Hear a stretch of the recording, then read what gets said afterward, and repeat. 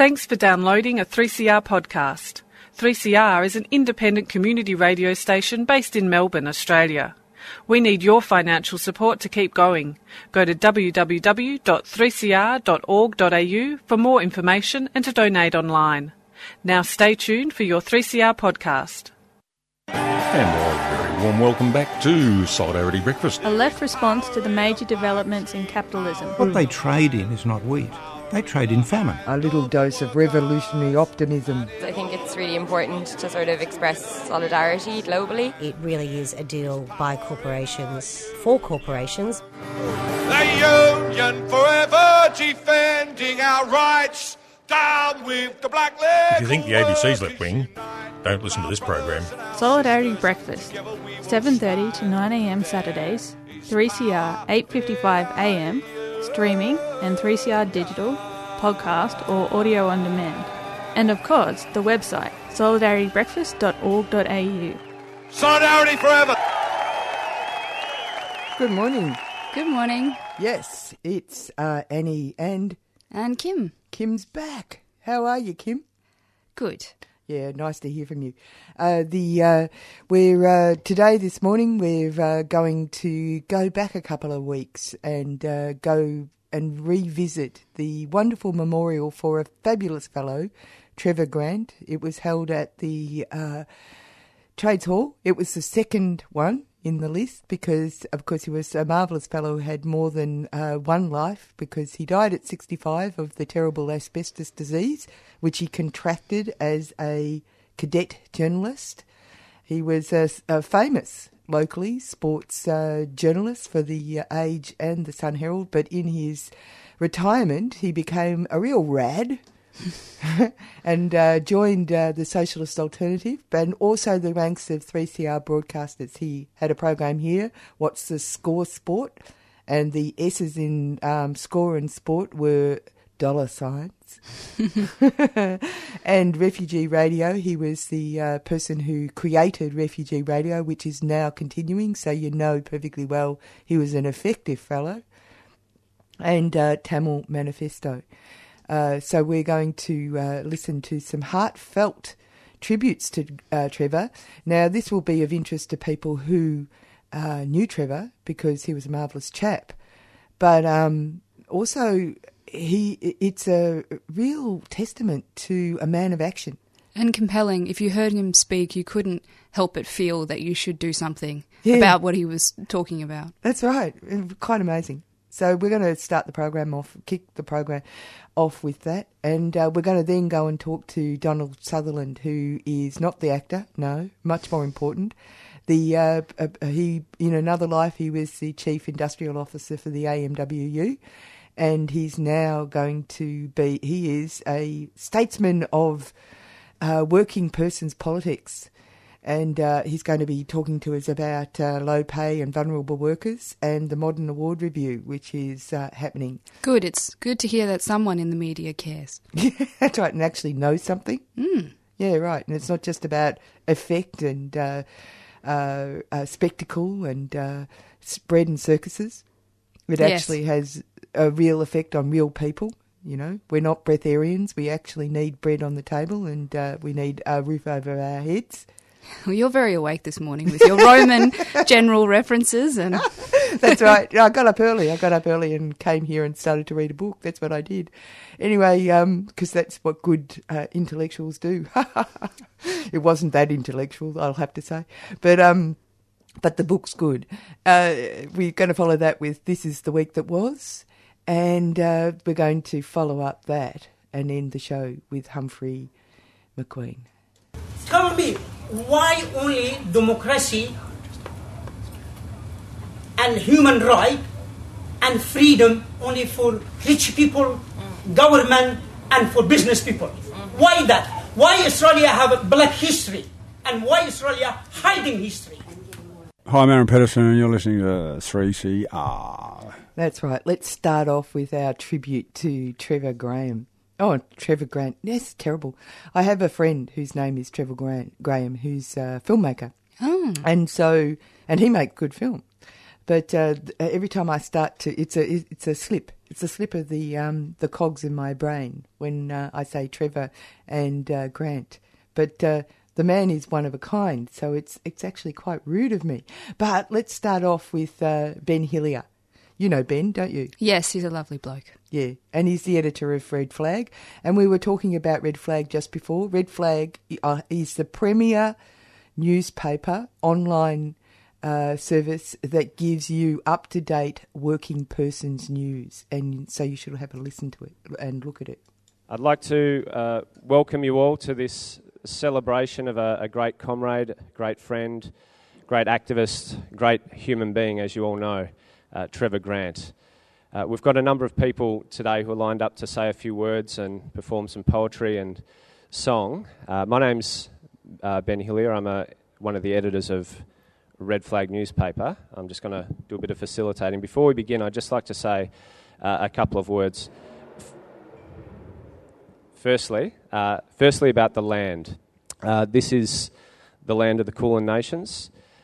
It was never ceded. It's stolen land, and it will always be Aboriginal land. And I know that Trevor always paid his respects to the Indigenous community here in Melbourne and was right behind them in their struggle for self-determination and equal rights. The second is on the venue. This is Trades Hall. It's, as many of you know, and many of you have walked through here, one of the first buildings of its kind, built by workers for the workers' movement, people coming together in union to fight for a better world.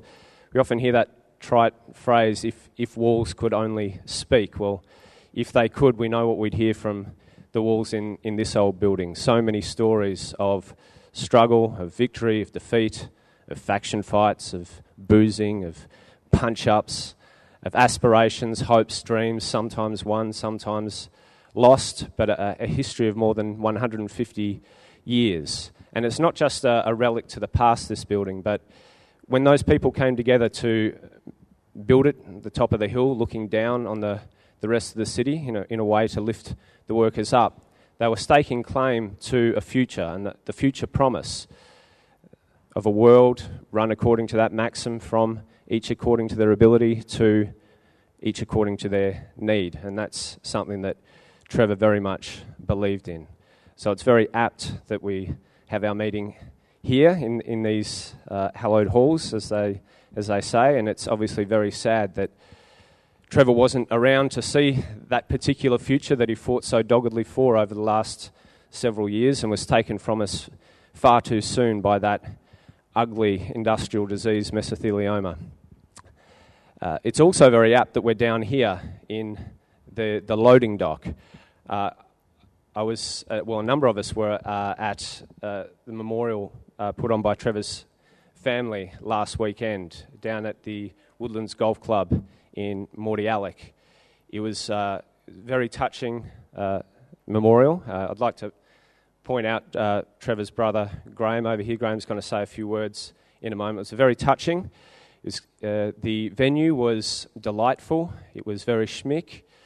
Looking out through the windows and from the Quartus, the vistas of greenery, of kept putting holes, manicured lawns, stretching fairways, bright blue sky above. It was truly wonderful.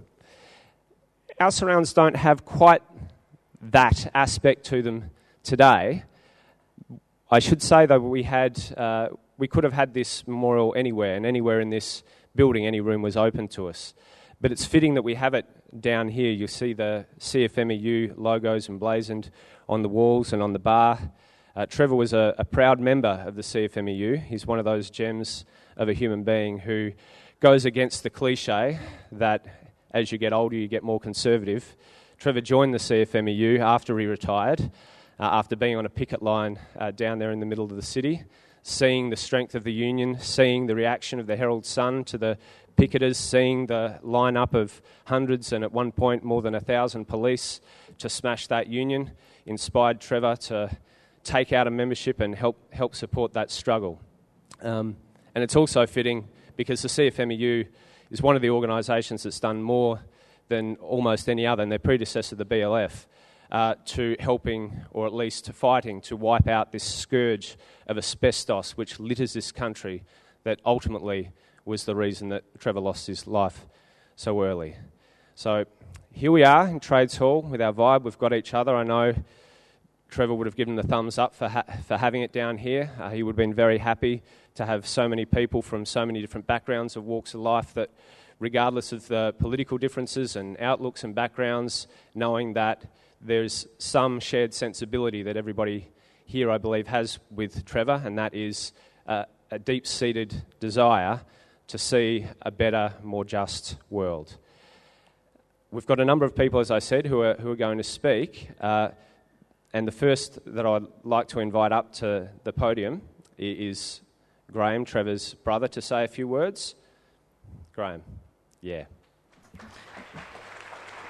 Yes, indeed. That was Ben Hillier introducing the day that was held in memory of Trevor Grant down at the Trades Hall, in Victorian Trades Hall at the Loading Bay, the impromptu bar that's been put together by the CFMEU MUA. And yes, indeed, as he's pointed out, there were two memorials, and we'll hear from Trevor's brother, who gives a idea of the history that builds a person like Trevor. You know, yeah, it's very interesting. And then following him is a little speech from a woman who is from the West Papuan office, the Free West Papua people, and you'll hear what Trevor's connection to that group of people, which is quite extraordinary.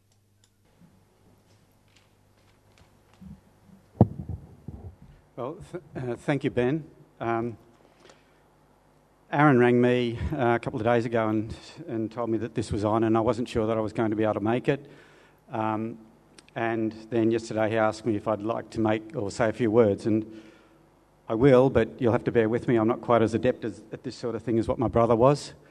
But what I thought I would do was give you a bit of an idea of where Trevor came from and his earlier life in particular. So, first of all, thanks for the opportunity to speak. It's incredible to see the number of people that Trevor touched in his life from all walks of life, and to see people here takes me back to our childhood and our very early days with our father, and before that our grandfather.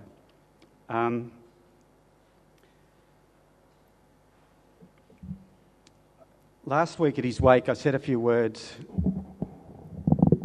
to a variety of people he'd touched throughout his life as a sports journalist. Very few of those people would ever have graced Trades Hall. So today my focus is somewhat different.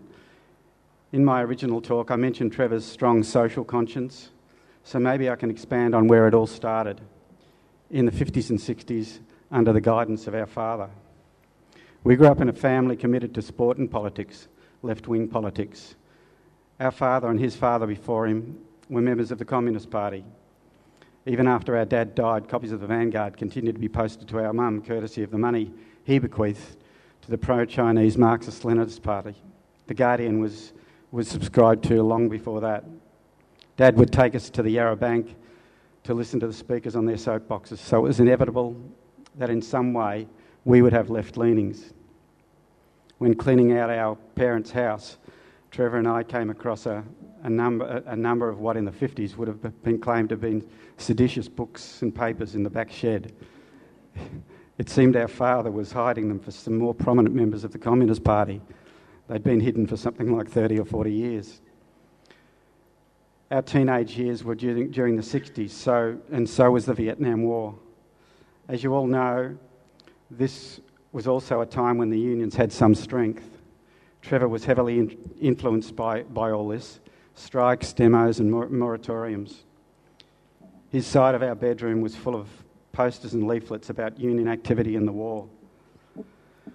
We were talking the day before he died about these days, and of the teachers we could remember that we were not so fond of.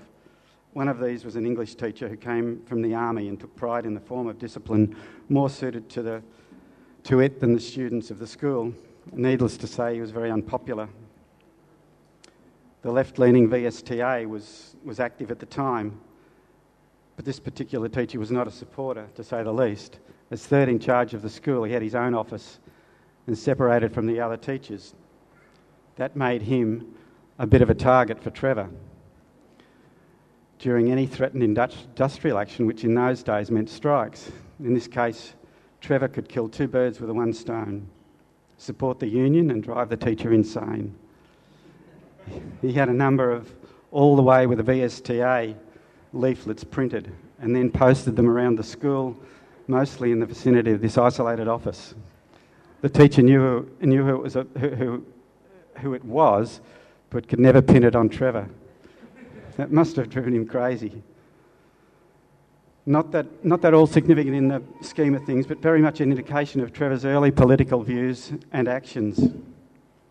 As well as the surreptitious work at school, he would attend demos in support of various causes. One in particular I remember was for Clary O'Shea, the Tramways union boss, jailed for refusing to disclose the union's financial records. Although we were from a left-wing family, golf played an important part in our young lives, which I guess is a bit of a contradiction. We were junior members and we caddied, which had us mixing with adults of the conservative class. I chose to work in this environment and always felt constrained in airing my views, but not Trevor. He went into journalism and was always prepared to stand up for his principles, even when there was the potential to ruin his burgeoning career. As I said, the Vietnam War was raging at the time, and Trevor's opposition to it involved more than attending moratoriums and demonstrations. He refused to register for the draft. In so doing, he was taking the odds to losing his job and going to jail.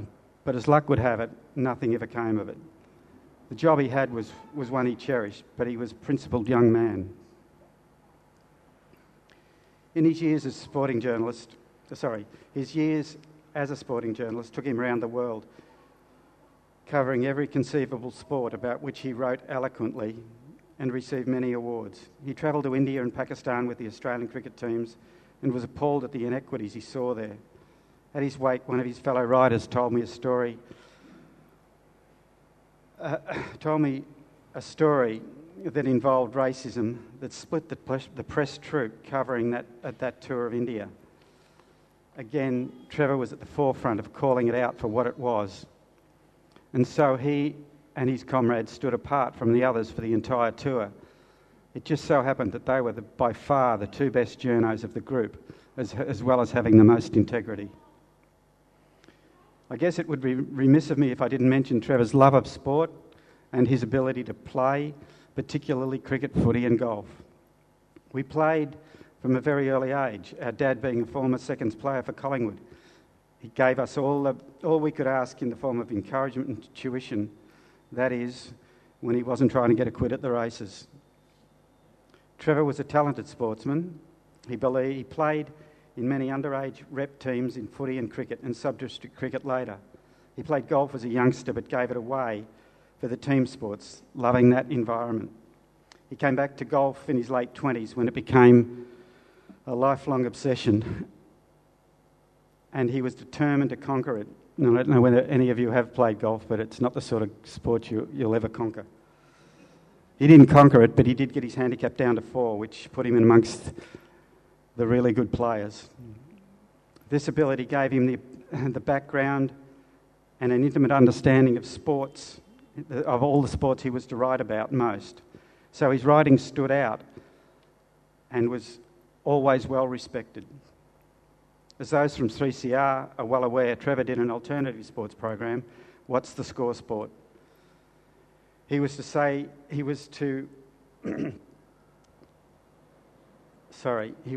least.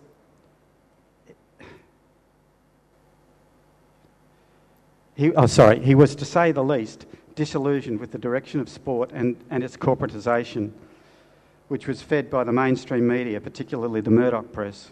So he tried to give voice to the other side. Sadly, he had to forgo this to be able to deal with the mesothelioma. Last week, there were a number of newspaper and online articles written about Trevor. One by a very close friend of his, John Anderson, who spoke volumes about his skill as a sports journalist and his integrity. But the two mainstream media articles I liked most were from Greg Baum and Martin Flanagan. Greg covered his work in sport and praised his work with refugees. Martin wrote in a way that captured the essence of Trevor. If I could, I'd like to read a little of it for those that never read it. That printing's a bit smaller, so I need these. These are Martin's words. We hear a lot about fake news these days. This is the story of a journalist who was the opposite of fake. His name was Trevor Grant. When I arrived at the Age in 1985, he was a writer mostly concerned on cricket and football. He was a little bloke with a friendly but slightly reticent manner. As a sports writer, he was solid, considered, independently minded. He left the Age in 1989 and went to News Limited. He had good mates there, but eventually left out of disillusionment with the Herald Sun's direction. It's what happened next that took him to a whole new level as a journalist. Without a job, he started driving a truck as a volunteer, distributing food and furniture to Tamil refugees. Being an affable character, he engaged them in conversation and kept hearing stories he'd never heard before, stories about rape, torture, abduction and killings. Then he met a young Tamil man who had smuggled out photos of what went on during the final days of the country's civil war between the Tamils and the Rajapaksa government, the same government the Australian government has worked with to repatriate Tamil boat people more quickly. The result of this was his book, Sri Lanka's Secrets, How the Rajapaksa Regime Gets Away with Murder. Trevor died this week, aged 65. On hearing the news, I went back to read the story, and read the article he wrote on mesothelioma for the ABC drum site. He told the whole story about how he was placed in proximity to asbestos in old newspaper offices. His out-of-court settlement with their owners, and he's coming to terms with death when part of him felt that he was a victim of injustice and he wanted to live more. Above all else, he concluded, I want a happy death. Martin's words, why do I admire Trevor Grant? He didn't go looking for the Tamil story. It came to him, but when it did, he stepped up to the plate, accepted responsibility, and carried it all the way. Excuse me. About a year ago, he sent Nathan Hollier an article in Sport, which I gather he was having difficulty getting published. It was about Peter Norman, the Australian Olympic sprinter who stood on the podium at the 1968 Mexico Olympics with black Americans John Carlos and Tommy Smith as they raised their fists in black power salutes. Norman wore a badge that identified his support for the black Americans. He was not picked for the 1972 Australian Olympic team. He was not even invited to the Olympic Games.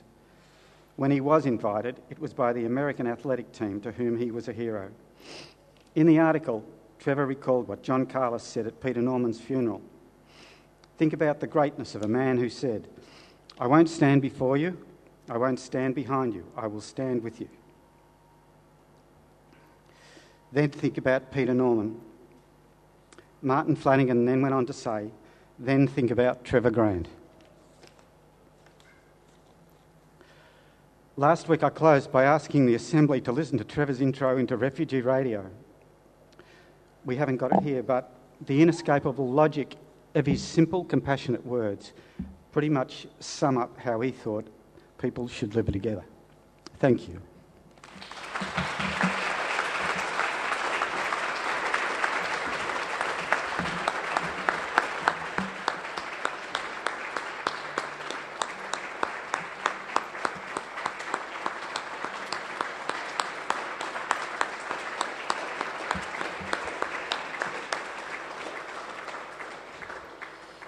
Thank you so much, Graham, and thanks so much for coming and speaking. Good afternoon, and especially to Trevor's family who are here today. We were down, Jacob and I were down in Woodlands last week for the families and the journalists' memorial, and as I was standing here today, I was thinking, were there two men? It's so different down there, and but equally beautiful. And today you couldn't get a place more removed, perhaps, from the Woodlands Golf Club than the Trades Hall. But here we are. There's a few of us in common. Trevor surprised the West Papuans, who, a bit like the Tamils, were completely marginalised in society and by the government. And then he just appeared, courtesy of Joe Toscano and Joe's Rent Collective, several of who are here today, who support the office in West Papua. And it was a bit overwhelming, actually, when Trevor came and all of a sudden there was this money in the bank, and we'd been struggling away, paying rent down there. And no one really quite knew what to say. So anyway, he came to a few of our open days and we got to know him. And then just in December at our last Rent Collective open day, which doubled up as a Christmas party, he made another contribution. But by then the Papuans were ready, and they were announcing while he was there, very sick and but still talking strongly. And so they announced the Trevor Grant Scholarship for West Papuans to study outside their homeland. And I think he was pleased, but who knows. But Jacob did get his signature, and it was a bit. Jacob complained that it was a bit flat. It wasn't a big flourishing signature, because he's naming, as soon as it's independence. I'm so sorry. They're naming the airport in Numfor Island. The federal government of West Papua is naming the airport in Numfor Island after him. And Jacob wanted a signature that could be engraved on the wall, and complained to Trevor that it was a bit flat. And so 3 weeks later I said, well, I don't know, can we go down and get another signature? And rather than hear about this stupid signature every day. And so I rang Trevor and he said, oh, mate, just having radiotherapy, and can you wait a couple of weeks? And so it'll be the flat signature that goes on the wall on the airport in Numfor Island. But I just wanted people, and especially family, to know that, because it did seem that there's a very different side of Trevor coming out here today, and compared to the way the journalists understood the man, and even some of your family perhaps wouldn't have realised all these stories today, some of the extended family. So I'm pleased to be able to pass that on.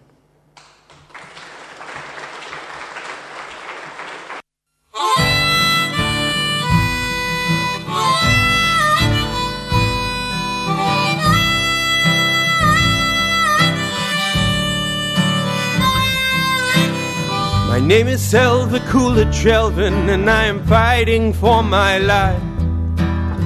37 months I've been held. I miss my child, I miss my wife. Escaped the clutches of the men with guns. Sri Lanka was my home. Australia put me in a prison camp. Now it's 3 years gone. Here they treat me like a worthless human being. Do they see me as a worthless human being? Well, they do not know.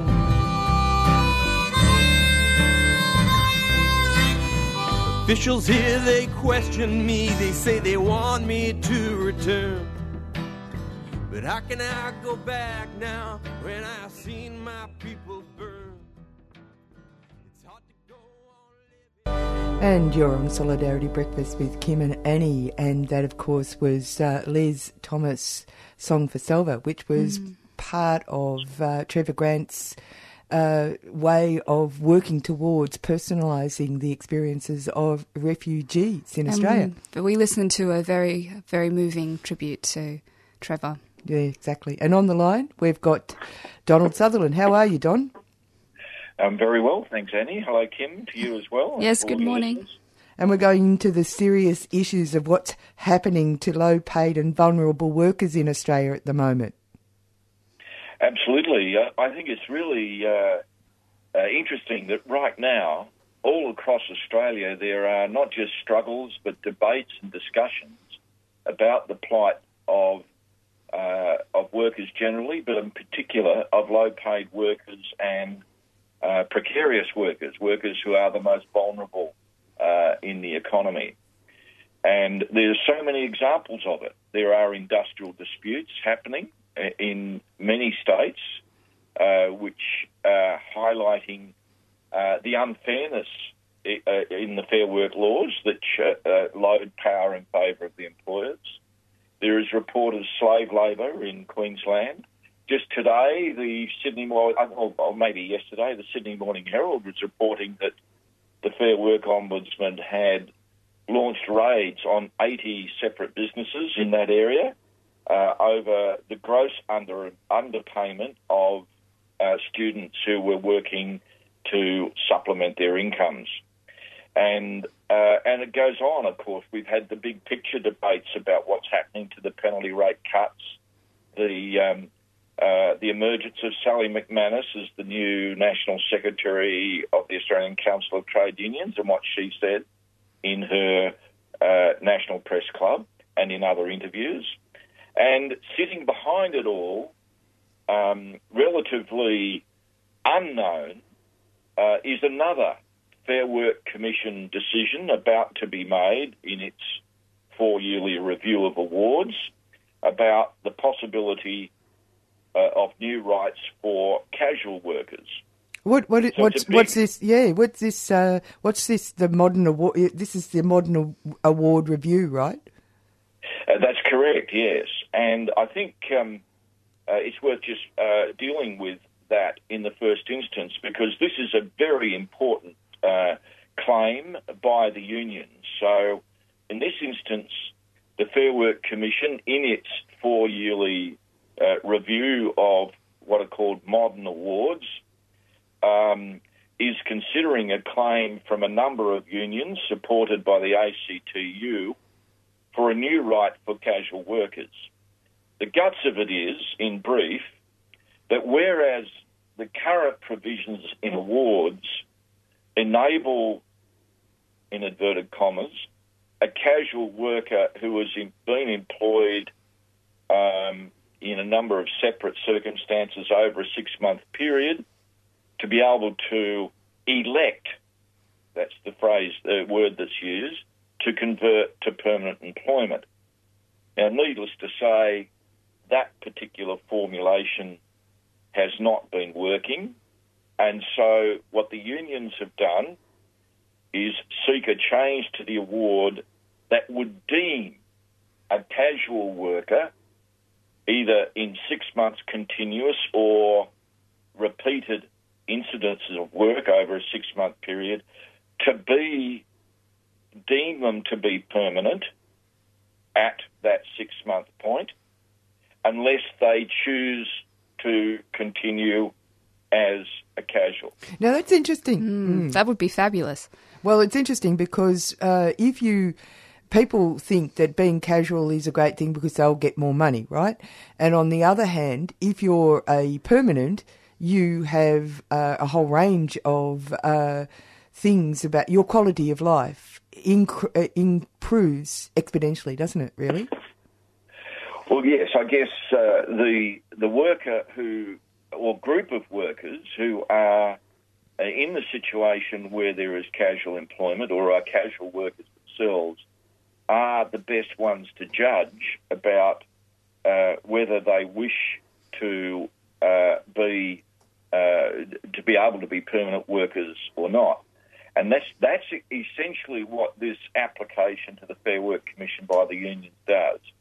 It shifts, not absolutely, but significantly, it shifts the control of the employment status from the employer to significantly into the hands of the worker and in certain circumstances, their workmates.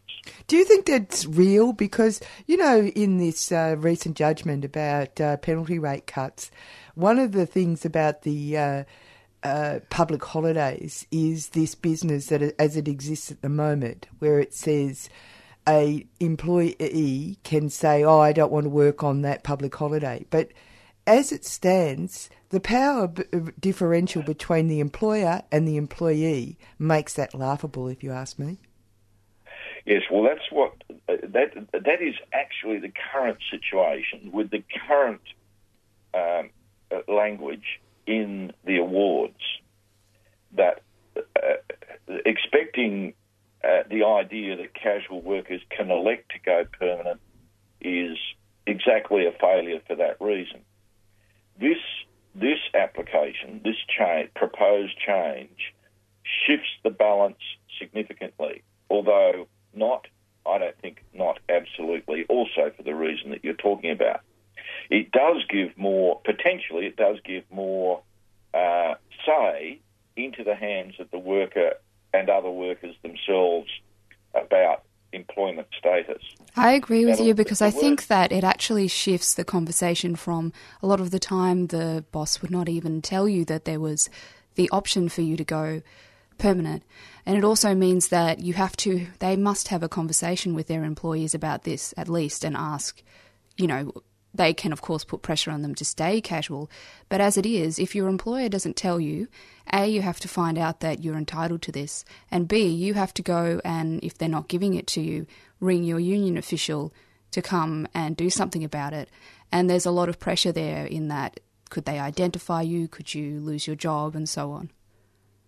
Yes, and that is exactly right. In fact, the language in the proposed change to the award stipulates that 4 weeks before the 6-month anniversary, the employer must inform the worker that at that point that they are entitled to be automatically deemed as permanent.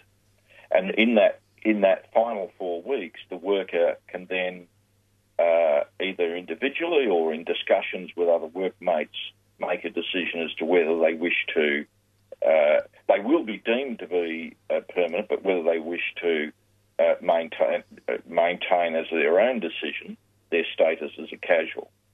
But it is important that in the language that the unions propose, that the employer has a responsibility to advise the worker 4 weeks prior that their 6-month anniversary is coming up. Now, it's very difficult to work out exactly where this is at inside the Fair Work Commission review.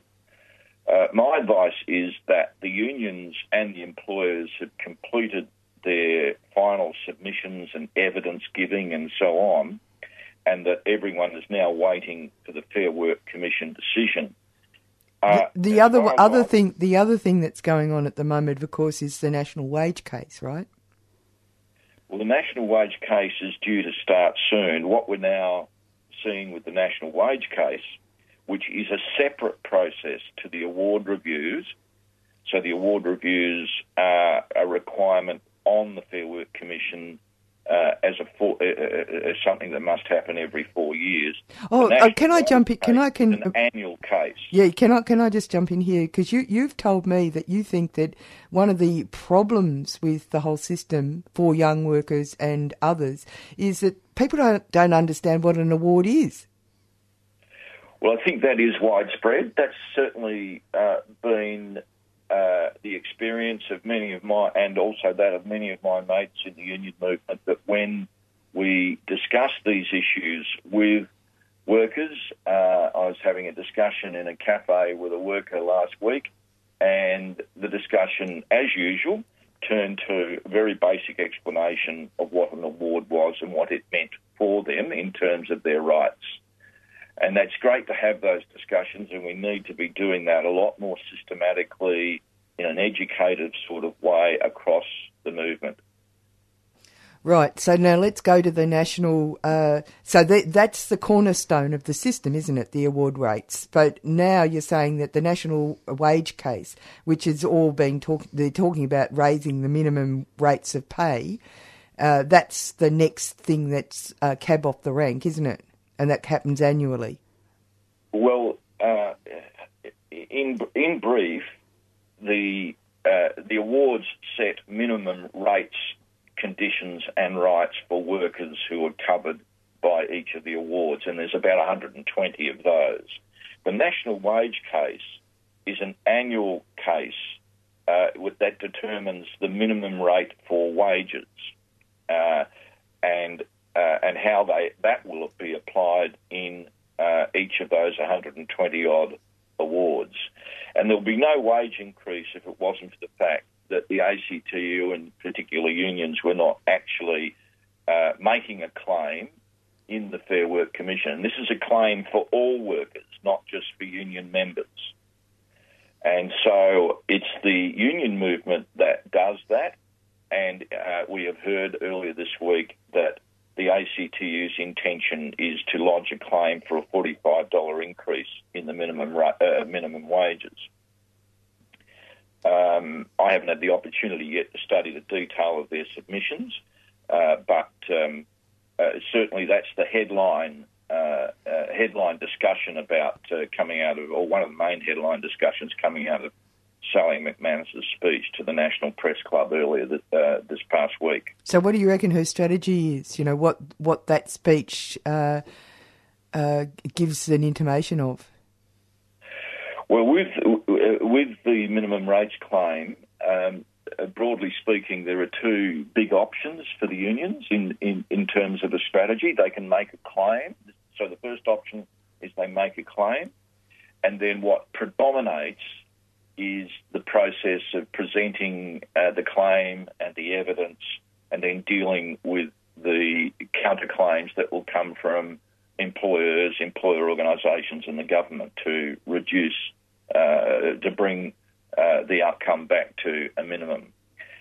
And that will be predominantly a thing that is argued inside commission hearings. The second option is how much industrial and public pressure is brought to bear to support a substantial increase in the region of the $45 claim. And it's interesting, I think, that the union movement has not yet worked out, since the Fair Work Act came in 2009, how to run effective industrial campaigns in support of claims in the Fair Work Commission around wages and other matters also.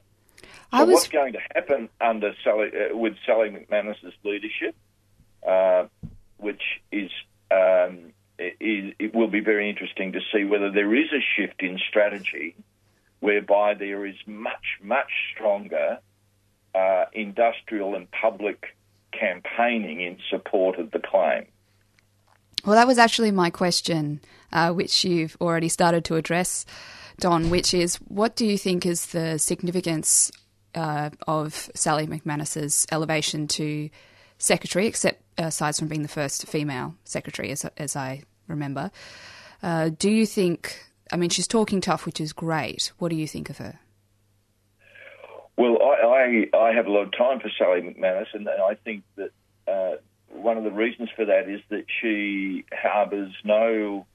there's been not the slightest sign in her whole career that she is interested in anything else but representing workers through her role as a union representative.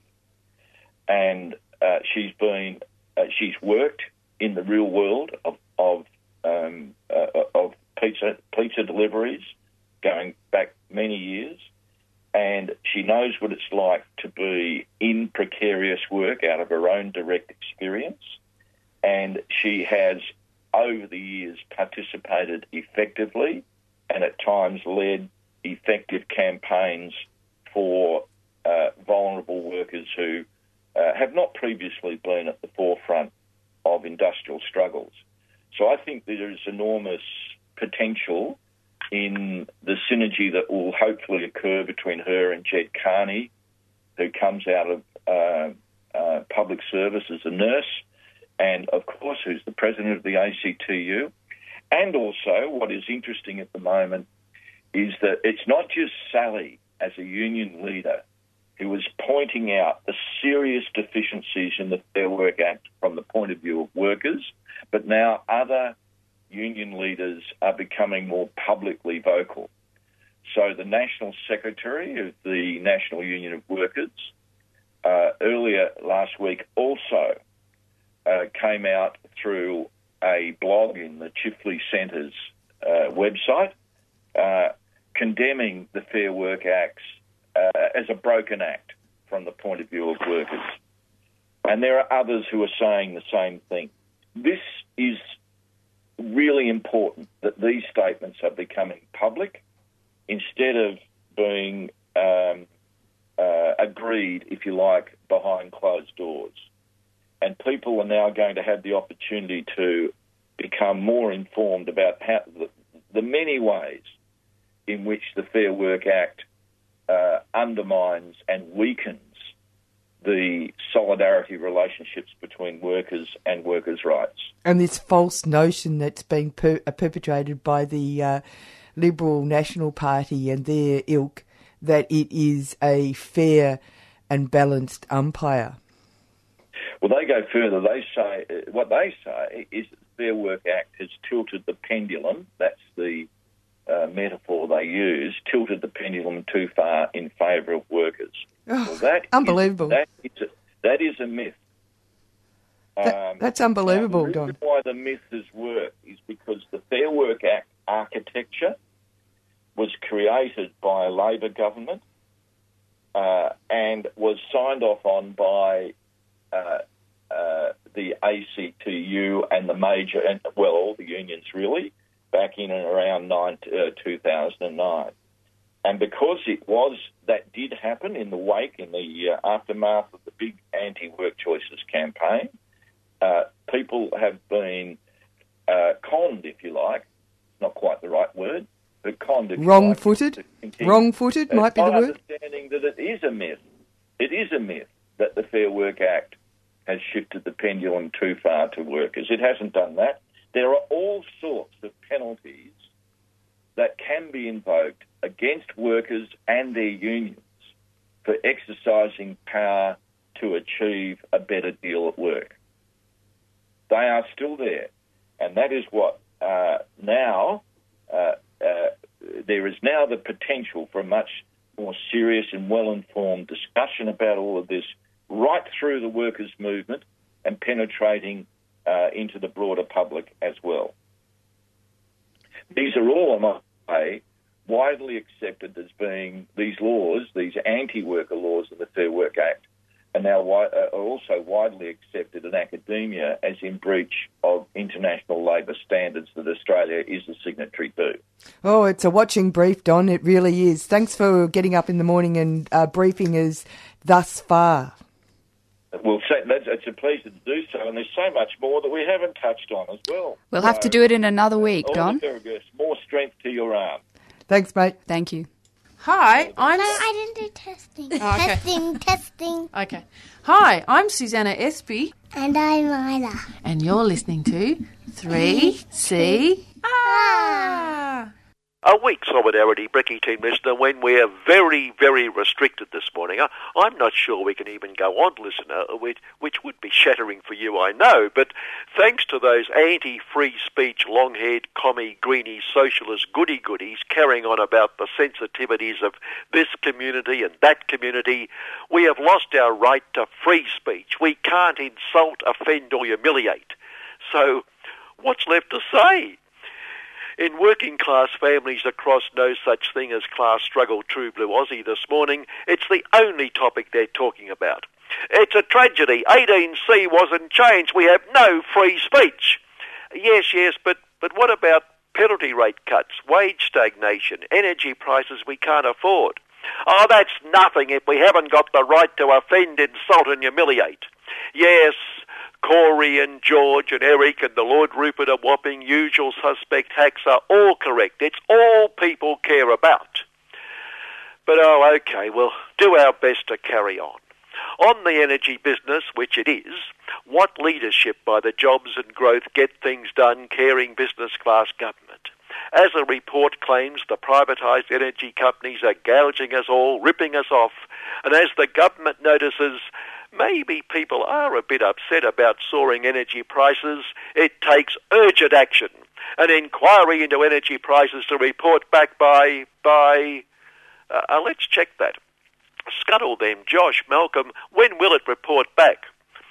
20, Josh, have you got the details? 20, Malcolm, 20, yes, I've got it here. 20, look, we'll get the exact date for you. But I want to assure True Blue Aussies our urgent action shows this government is taking this matter seriously and acting to assist True Blue Aussie businesses and households, True Blue Aussie families, unlike the socialists whose only solution is more costly blackout-creating renewable nonsense. And, hard as it is to believe, the great energy businesses are very upset. There's no need for an inquiry, they tell us. They are not gouging, not ripping off. The fault lies with government. Just when we thought getting government out of these things where government has no business to be had delivered us the benefits of competition policy, of private sector efficiency, and therefore the lower prices we were promised and are enjoying, showing yet again how difficult it is for we lay common folk to comprehend the greatest little economic order of them all. Yes, why is government responsible and you innocent? Well, it was governments that privatised their power utilities. We can't be blamed for that. We can't be blamed for doing what business does, gouging, ripping off. Of course not. That is a despicable claim. No, doing the best by our shareholders. But as these are essential services, isn't your first obligation to the community? Essential, the only essential is making a reasonable profit, and don't forget our shareholders are members of the community. And as a cyclone and extreme weather attacked True Blue Aussie communities, local MP up north, George Christian man and a woman family son, expressed empathy with his electorate, but assured them the extreme weather we are experiencing increasingly has absolutely nothing to do with climate change because there is no such thing as climate change. Sure, scientists predicted this cyclone-prone coast could experience fewer but much, much more severe cyclones because of the climate change that isn't climate change, but what would they know? George knows. He's a member of Parliament. But as everyone talked about the disaster, the True Blue Aussie Capitalist Review expressed its sympathy with a P1 headline calling it a catastrophe. For the local people suffering incredible damage, I hear. Well, no. It was a catastrophe for the insurance industry. But then, what else would we expect? After the cyclone had swept through, Malcolm and little Billy headed up to show how much they cared, and I thought all the victims would breathe a sigh of and declare how much better they feel, and even better next day when Her Most Gracious Majesty's man in True Blue Aussie, trained killer Peter Corrs Graves turned up. He could tell a few war stories and relate them to the disaster. He loves a bit of war, the old Pete.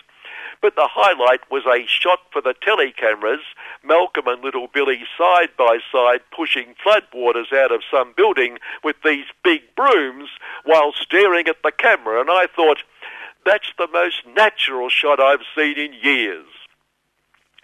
On the very point of preventing these extremes, as we reported last week, former Big Supremo Tiny A Bit More for the Bosses urged we keep the coal fires burning. Well, this week, another giant mind among that lot, no less a very important person as our very own Deputy Big Supremo and Hayseed and Sheepshit Party Big Supremo, Barnacle, offered his solution to the unsustainable sustainable timber debate, the company threatening to take the chainsaws to itself unless the public purse pays it a few trillion and makes a few trillion more trees available to chainsaw. And obviously Barnacle spent hours working on his brilliant solution. Open up lots of protected forest to the chainsaws and change the threatened species status of the leadbeater's possum, just declare it's not threatened. It's timber workers who will become extinct, he made a very strong and sensible contribution. Kill the forests, kill the possums. Well, what's just another extinction to join all the other post-1788 flora and fauna extinctions? And we can always change our fauna emblem to, say, the loud-mouthed, non-hairy, hayseed and sheep-shit congenital idiot. And when that offend and insult and humiliate law is removed, we'll be able to say what we really think. Cyclone-hit buildings and flora weren't the only things shaking this week. Caring employers in boardrooms across the country were shaking with terror at the prospect of poverty at this outlandish minimum wage claim by the bloody evil unions who just don't seem to care how their actions will destroy this country. And anyway, Malcolm and Minister for Caring Business Class Relations Michaelia Koch, the workers, assured us the lowest of low pay don't need an increase because they all belong to filthy rich families in mansions in filthy rich suburbs, making this evil union claim even more irresponsible. And thankfully, a truly independent voice offered the solution to the boss's dilemma and to the problem, as they keep telling us, of slow wages growth. And we, in our naive way, well, won't include you, listener, I stupidly suggested the simple answer was just increase wages. Well, no. The answer to slow wages growth is slash wages, or more particularly, slash wages for the lowest of low paid, whom we now know are living in luxury anyway. And didn't Michaelia do a great job of explaining all that? Wouldn't we love to have her representing us in court? We mentioned recently Fair Work True Blue Aussie No Longer Work Choices Just Looks Like Advice Supremo Graham What's a Fair Wage Son, like Michaelia, a former Free Kills the Workers a Parachick, had resigned, claiming the Con Mission was too biased toward workers and poor caring employers were being crucified, leading caring employers to declare the Con Mission needed more independent Con Missioners like Graham. And the True Blue Aussie Capitalist Review dredged up one decision over many years, a minor case in which Graham had found for the workers a true example of independence. And in every other case, obviously, the law was on the poor, crucified, caring employer's side. Well, finally, good news. Just this week, Graham has, with his revered independence, provided the solution to unemployment. Wages. They're the problem. Slash wages, problem solved. Sky-high wages don't reflect the real world we live in, he lectured us, although we assume they reflect the real world Graham lives in. And abolish the no one can be worse off restrictions. It is grossly unfair that caring employers can't register agreements that make workers worse off. And now there's a kerfuffle developing over one of his final independent decisions, dismissing an evil union application for domestic violence leave to be included in awards. The Con Mission may review his decision, and poor Graham says this is just another example of beleaguered caring employers being crucified. Imagine what will happen to them in 2 weeks when it's Easter. Thankfully, as we fear how much further to the left the Con Mission may tilt at the sad loss of Graham, good news. In the real world, the government has made 3 new appointments to the Con Mission, all truly independent, caring business class appointments, including former Chamber of Profits Supremo Peter Anderson, who, before running the Chamber of Profits, was advisor to former Minister for Caring Business Class Relations Peter Root the Workers, when Peter, or the two Peters, rooted the workers. And another corporate workplace lawyer like Graham, and the employment lawyer with the True Blue Aussie Farmers Federation, the very independent arbiters the pro-worker Con Mission needs to restore a bit of balance. In other words, workers' paradise is nigh. Finally, perhaps we can make paradise even more ecstatic by adopting this progressive policy from Belarus. Fine the unemployed for being unemployed. That'd stop them being a drain on the public purse. And there's no way caring employers would exploit them, because caring employers don't do that sort of thing. Good morning.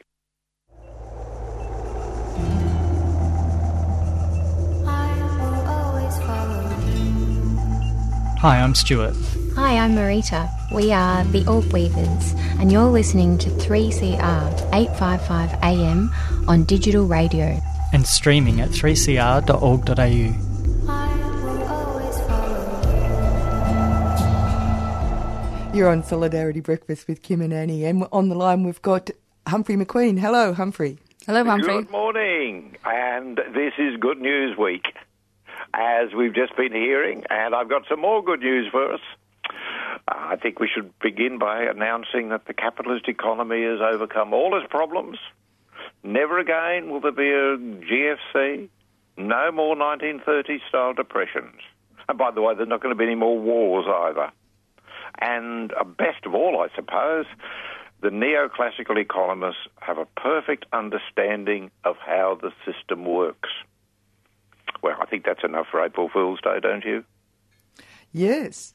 Well, so having got all the good news for April Fool's Day out of the way, there are a couple of other things we should always go back to.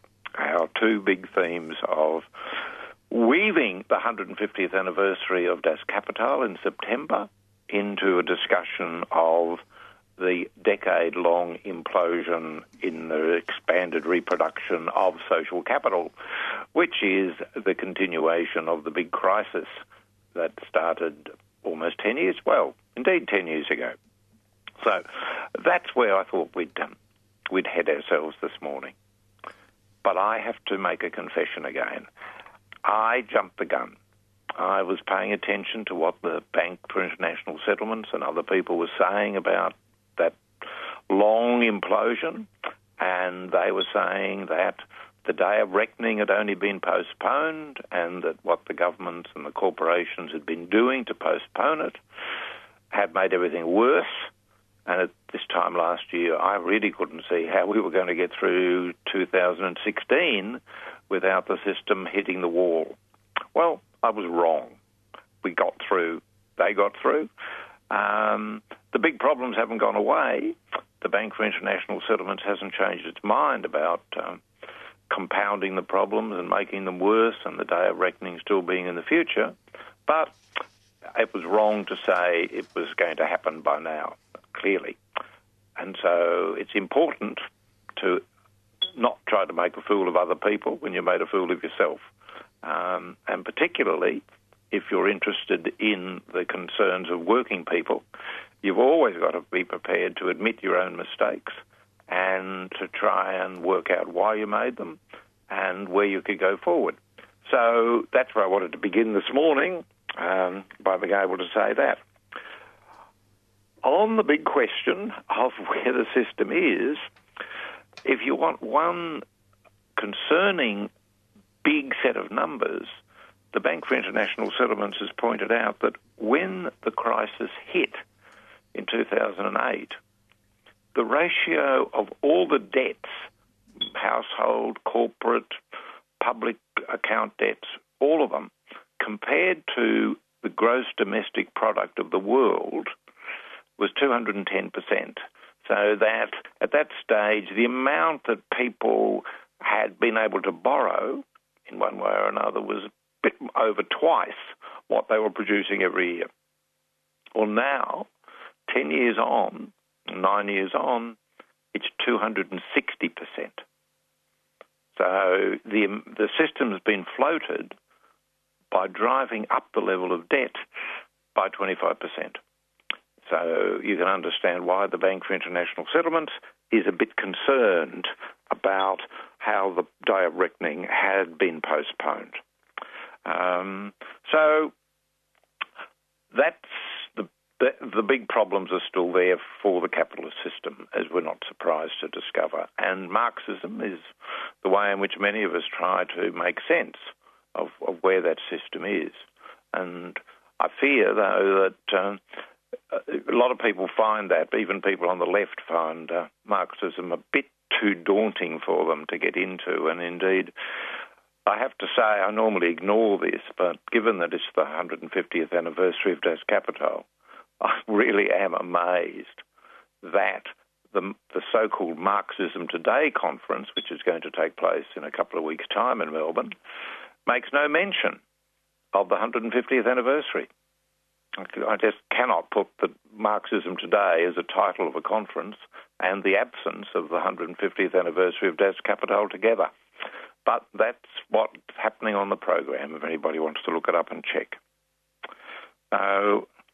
That's the beginning of where we want to start. And I want to go back to the Bank for International Settlements again, to what they've been saying, because they've been struggling too to work out what's been happening.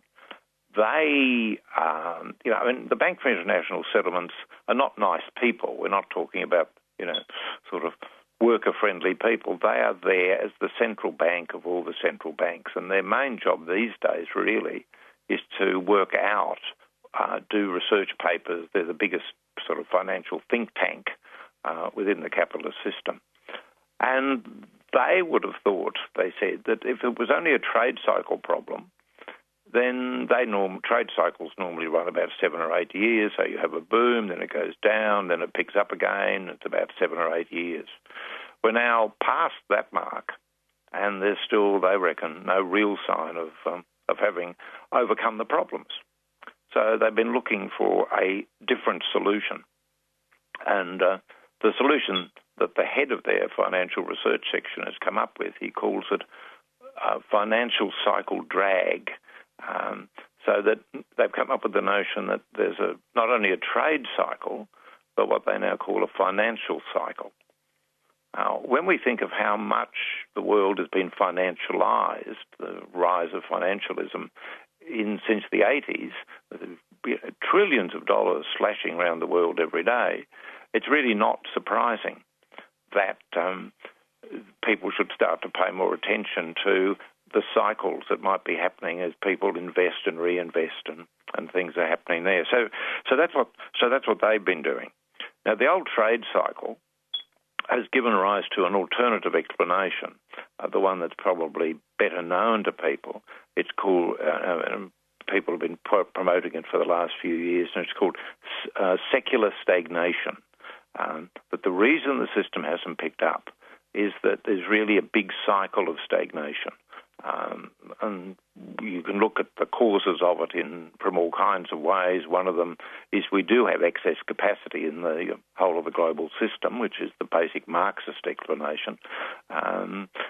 Other explanations include the amount of growing inequality in the world, so that people simply can't spend to drive the system again. There's a kind of Keynesianism lurking behind the secular stagnation view.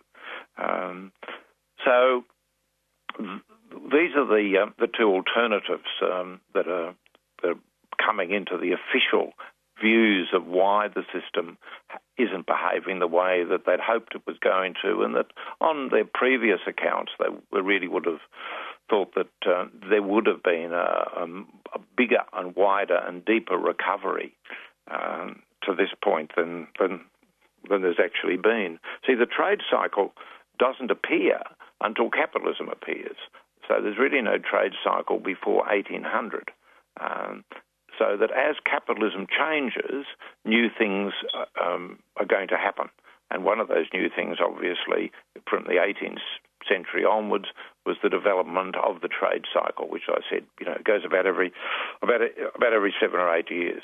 Well, if you've got a new development within capitalism, like the financialisation, then, of course, there are going to be other things that are going to be added to the system. And that's where the financial cycle idea has been. I mean, I'm not suggesting in any sense that it's widely accepted, because it's only just kind of come into the news, if it even in the news. I mean, I track these things as anyone can do, and I recommend that people keep a track on what the Bank for International Settlements is doing. You can just go online if you can and track it through there, because things change pretty rapidly. In fact, I'm going to have to say towards the end, when I sent these notes off earlier in the week, I knew I was going to have to keep tracking one of the things, because it was, as they say on the news, an unfolding story. And there has been some major developments over the Greek debt, which is where I want to end up, to talk around there. So that's the kind of starting place as to where we are now with some of the brightest and the best in the system trying to explain to us how the system has got to where it is and why it hasn't got out of the kind of swamp of over-indebtedness, excess capacity, income inequalities, all of these problems that have been truly compounding the problem for us. So the financial cycle, what they expect of it is that unlike the trade cycle, as I said, that runs for about 7 or 8 years, they estimate that the financial cycle probably runs twice as long. Now, if that's true, let's do a little bit of arithmetic. If the trade cycle ran 7 to 8 years and the financial cycle they estimate is going to run for twice that length, that's about 15 years. So if the crisis is the starting point in 2008 and you add 15 years onto that, then it's not going to be over until 2023, which is another 6 years away. And it might even run a couple of years longer than that. So the cycle that they're talking about won't turn around until 2024, 2025. Now that is almost as, we're only halfway through it in one sense, if that's the nature of this thing that they call the financial cycle. And what they're saying is that the financial cycle has a drag on the rest of the economy, that the big corporations aren't investing in new productive activity. They are able to make money, they believe, by shifting some of their financial controls from one way, from one place to another. They continue this playing the game of financialisation, of trying to move around. The big danger for the system, and we talked about this in some length, is that if you go for 20, if we've got another 7 years of this, there is the electoral cycle. And we've seen in many parts of the world, in Australia even, in the United States and the UK with the Brexit vote, we've seen it right through the European electoral cycle that's coming up with the French and the Germans and the Dutch, and the way the Italians have voted over the referendum to change the constitution. The political system is, from the point of view of capital, out of control. People are no longer locked into the series of political parties and predictable activities that they were there before. And a lot of that has been driven, of course, by what has happened in the last 9 years of the financial cycle, if that's how we see it, but certainly the implosion in the expansion of the whole of the capitalist system. So if there's another 7 years of this economic problem to go through, there's going to be a lot more political upheaval.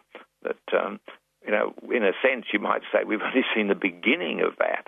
And one of the reasons why they haven't been game to fix the economic system is that they know the economic consequences and the costs of doing so would be so enormous in political terms that they've been truly hesitating.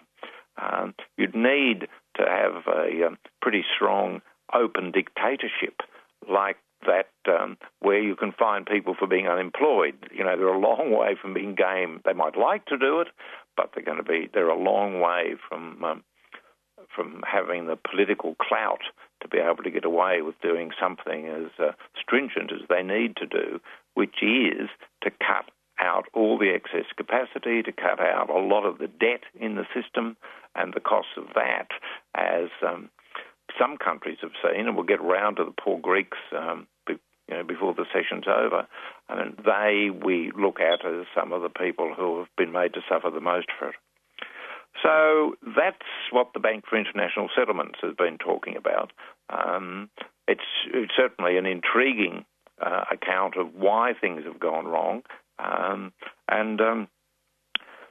it does bring us, as people who try to examine this from a different starting point, of course, but there are things we can learn from them. When, that financialisation didn't start for 100 years after Karl Marx had died. So you have to ask yourself, if you do go and read Capital, what is there in what Marx has to tell us that might help us to make sense of what's happening now, to help us make sense of what the people who are paid to make the capitalist system operate as smoothly as it possibly can. It can't ever be very smooth because it is a system that grows through throwing up one piece of chaos after another, and it conquers that, and if it can do that, then it will go on to the next stage. So we've got to be prepared to learn from them, but we need to go back to Marx as well and say, well, is there anything in there that will help us try to make sense of this? And, and I think there are things there. And one of them that Marx kept saying was, you cannot make money out of moving money around. The only way, we know only too well, that you can add real wealth, real value, not the stock market value they go on about, value-adding activities. They're just pumping up the prices. You only add value by exploiting working people, taking the value that working people add to the wealth of nature and expropriating that and accumulating it and using some of that accumulation to expand the entire productive system. That, pretty short sentence, is how the capitalist system's supposed to operate. But you can swindle and make money out of money for yourself individually, and, corporations can do it. They can swindle each other. They can swindle the public. They can move the money around, but they can't add to it. The total volume, Marx very sweetly said, the capitalist system cannot swindle itself. There's only a limited amount of wealth that is there that's been created by working people, and unless you add more, you aren't making any real value, any true wealth by simply shifting it from one bank account to another. Now, that should be pretty obvious, but of course, many things that are obvious to us about the capitalist system are the very things that the capitalists themselves aren't game to face up to, because it would be, the animal spirits would be frightened off, as John Maynard Keynes said. They're a very nervous lot, the capitalist investor, so they can't face up to a lot of the truth about their own system. For Marx, the way to understand what is happening at any time, about any subject, his definition of what is science, is you penetrate beneath the surfaces into the structured dynamics of whatever it is you're trying to examine. And that applies to natural science, it applies to social science, it applies to trying to understand the capitalist economy. That we need to go beyond the headlines, God forbid that, you think that that's the reality. We'll get around to a bit of that with the Greek debt again before we close in a few minutes' time. But it is worth noting, to go back to the paper produced by the Bank for International Settlements, something else that he's saying as he opens the paper. He says, and I quote, I'm going to make some quotes now, he says, the economics profession has been grappling with uncertainty. Gone are the illusory certainties of the greatly successful capitalist system of the 90s and into the early part of the 21st century. Instead, he says, the establishment, I himself and things, face deeper, sometimes troubling questions about how the economy really works. Orthodox economists, he continues, he says, are working against a backdrop of paradigm uncertainty. Well, I think that's certainly true, but I'd like to make a small bet. We'd say Paris to a peanut, that none of that is in the university courses that are people go to when they enrol for Economics 1. I doubt that very many people are going to be told in the next couple of weeks what the Bank for International Settlement says about the state of economic theory, that it's in crisis. That's not what undergraduates are told. But it's our job to spread those kinds of bits of information around. That's what somebody as significant within their own system thinks, that there is paradigm uncertainty, to put it. It's a very polite way of putting it, that they really don't know what the hell is happening in their own capitalist system. Now, of course, being a Marxist is no magic solution to being able to understand everything. You call yourself a Marxist, that doesn't mean to say you automatically understand things. We've still got to work hard. We've still got to investigate all the details. We have to pay attention, because the basic rules of how capitalism works may stay true, and we can be certain about those, about exploitation, about expansion. They're the two basic things. But how they happen changes. In each time, each place, there's a different way in which it'll work it out. If it's happened this way once, then it's very unlikely to happen that way on the second time around. So we've always got to be alert to what we could call asking the question, exactly how does it happen on this particular occasion? And that leads us into the case of what is happening to the Greeks. Now, if you relied on the surface, the superficial information that it's called headline news, the Greek crisis was over 2 years ago, wasn't it? It's disappeared from the headlines, but it's about to come back, if it hasn't come back in the last couple of days already.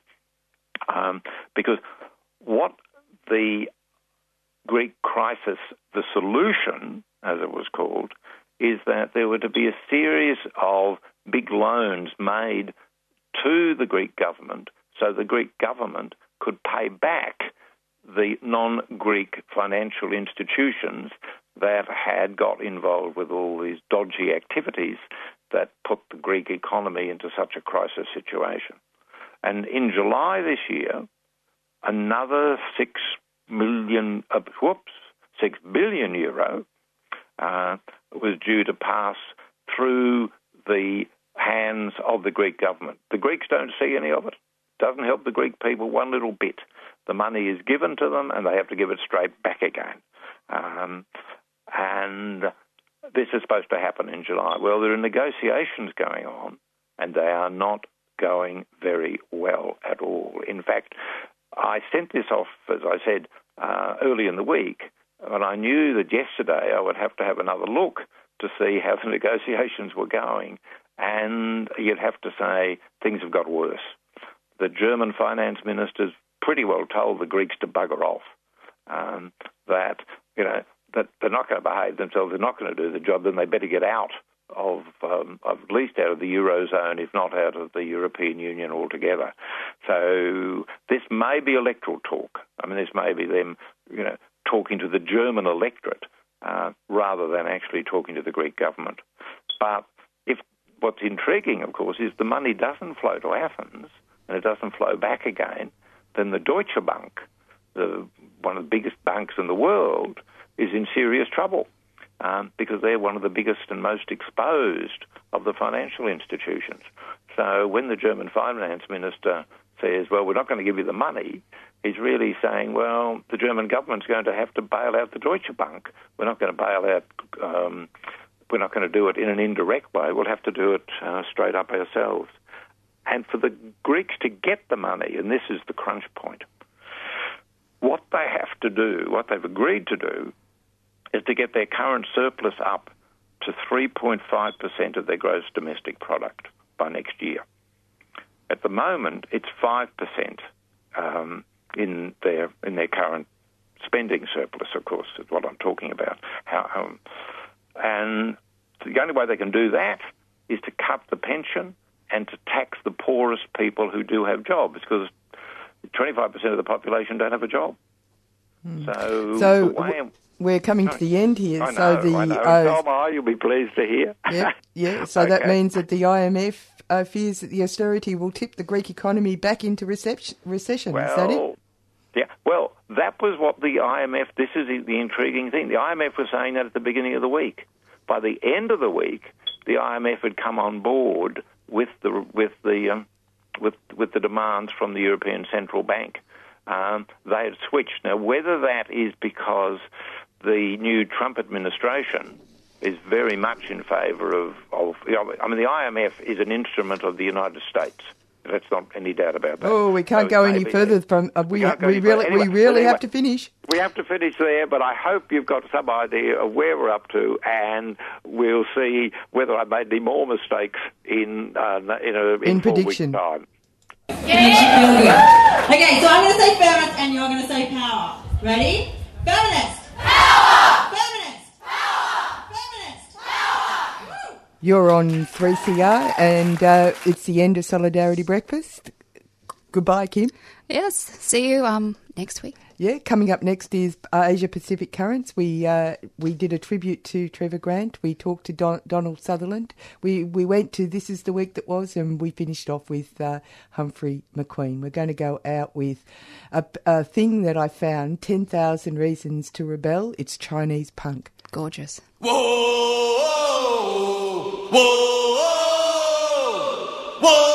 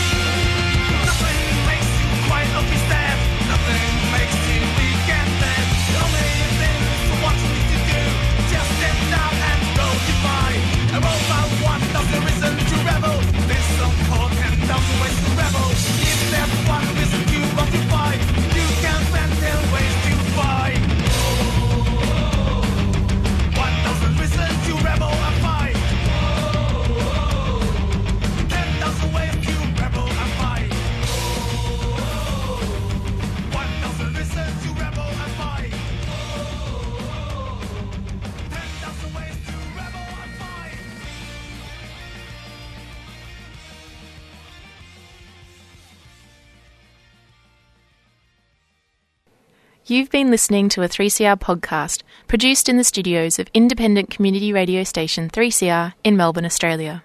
For more information, go to allthews.3cr.org.au.